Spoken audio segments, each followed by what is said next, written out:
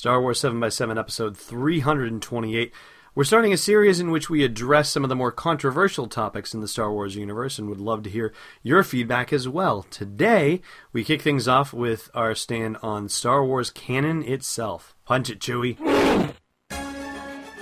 It's rebel-rousing fun for everyday Jedis. 7 minutes a day, 7 days a week. Join Alan Voivod for today's Star Wars 7x7 podcast. Destiny Unleashed.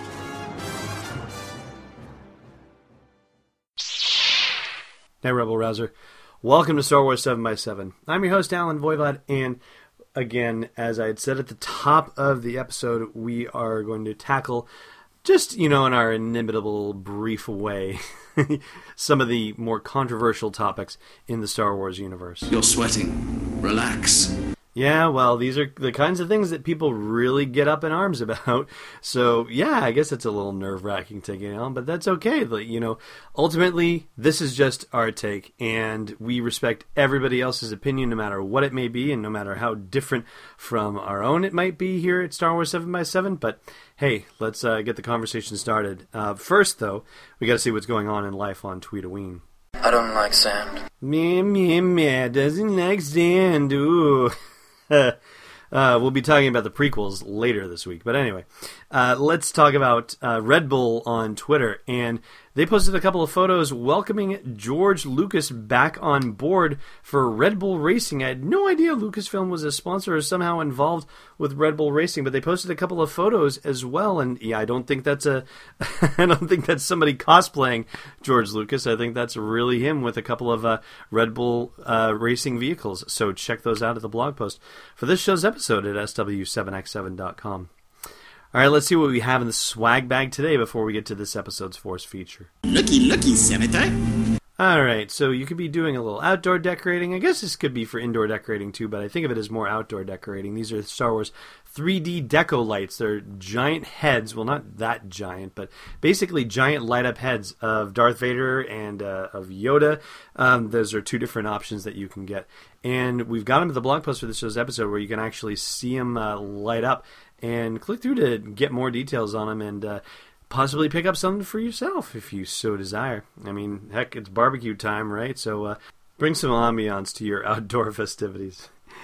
All right, with that, we are going to dive into our Force feature where we're going to talk about Star Wars canon. So remember when there were different levels of canon? I guess kind of there still are, but not really anymore. Everything's kind of been much more neatly folded into itself. But there was a once upon a time where anything that came out of George Lucas's mouth was the ultimate canon, and anything below that included the films, then the TV series, then books and comics and other various things that didn't necessarily originate from Lucas himself, but were still part of the Star Wars universe. And so there are all these different levels of canon, and people used to say, okay, well, if one thing, and say a comic book conflicts with something in a movie, then what level of canon is more important. So now you understand the thing they said in the comic books is not actually accurate, and how they actually reconciled any of this stuff, well, basically, they never did until they decided to retcon the entire thing and just kick it out of any actual canonization.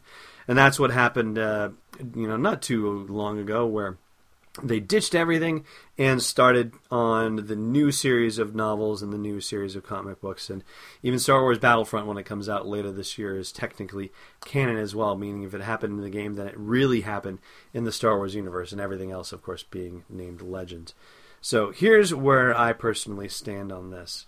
And I'm speaking as someone who did not have a really deep investment in the previous expanded universe, but personally I'm bummed that everything prior to the movie timeline is gone. I mean, stuff that didn't affect the movie timeline whatsoever, all the things that go back thousands and thousands of years, I wish that stuff would have stayed. And I can't say that I really explored it, and for, whatever it's worth, I understand that there's some really good stuff out there, according to some folks in the know, and some really bad stuff out there too. But generally speaking, that's the stuff that I'm most bummed is not going to be canon anymore.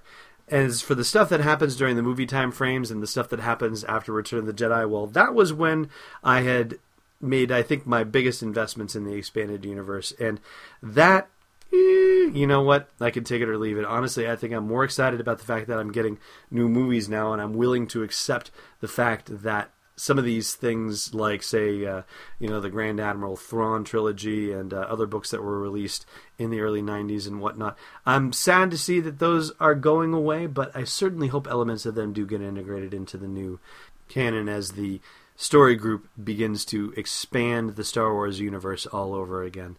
But I'd love to hear what you think. Are there certain time periods of the old expanded universe that you like better than others? Are there certain ones that you wish had been maintained? Or do you just blanket love it all and wish it had all stayed? Or blanket hate it all and are glad to see it gone? Let us know at the blog post for this show's episode at sw7x7.com.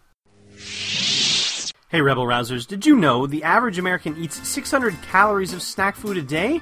The nice people at NatureBox have a plan to make us all smarter snackers with tasty, nutritionist-approved snack boxes sent right to your home or office. Go to sw7x7.com/naturebox to sample their snack selections and use code SPECIAL25 to take $5 off your first order. One more time, that's sw7x7.com/naturebox. All right, let's have some trivia now. Dangerous and disturbing this puzzle is. Last time we asked you what name no longer held any meaning for Darth Vader, and that was Anakin Skywalker. Today's question, who expressed doubts that the Rebel Alliance had set up a base in the Hoth system? Thanks so much for joining me on this episode of Star Wars 7x7. If you like nice men, leave me a great rating or review on your favorite podcasting app. It makes a huge difference in the life of a brand new podcast and helps me get in front of more awesome people like you. And don't forget to go to sw7x7.com for show notes and swag, plus our Star Wars breaking news Twitter feed. I am not a committee. I am Destiny Unleashed. This podcast is not endorsed or sponsored yet by Lucasfilm Limited, Disney, or 20th Century Fox and is intended for entertainment and information purposes only. Star Wars, the Star Wars logo, and all names and pictures of Star Wars characters, vehicles, and any other Star Wars-related items are registered trademarks and/or copyrights of Lucasfilm Limited or their respective trademark and copyright holders. May the Force be with them. All original content is copyright 2014 by Star Wars 7x7. We hope you love it!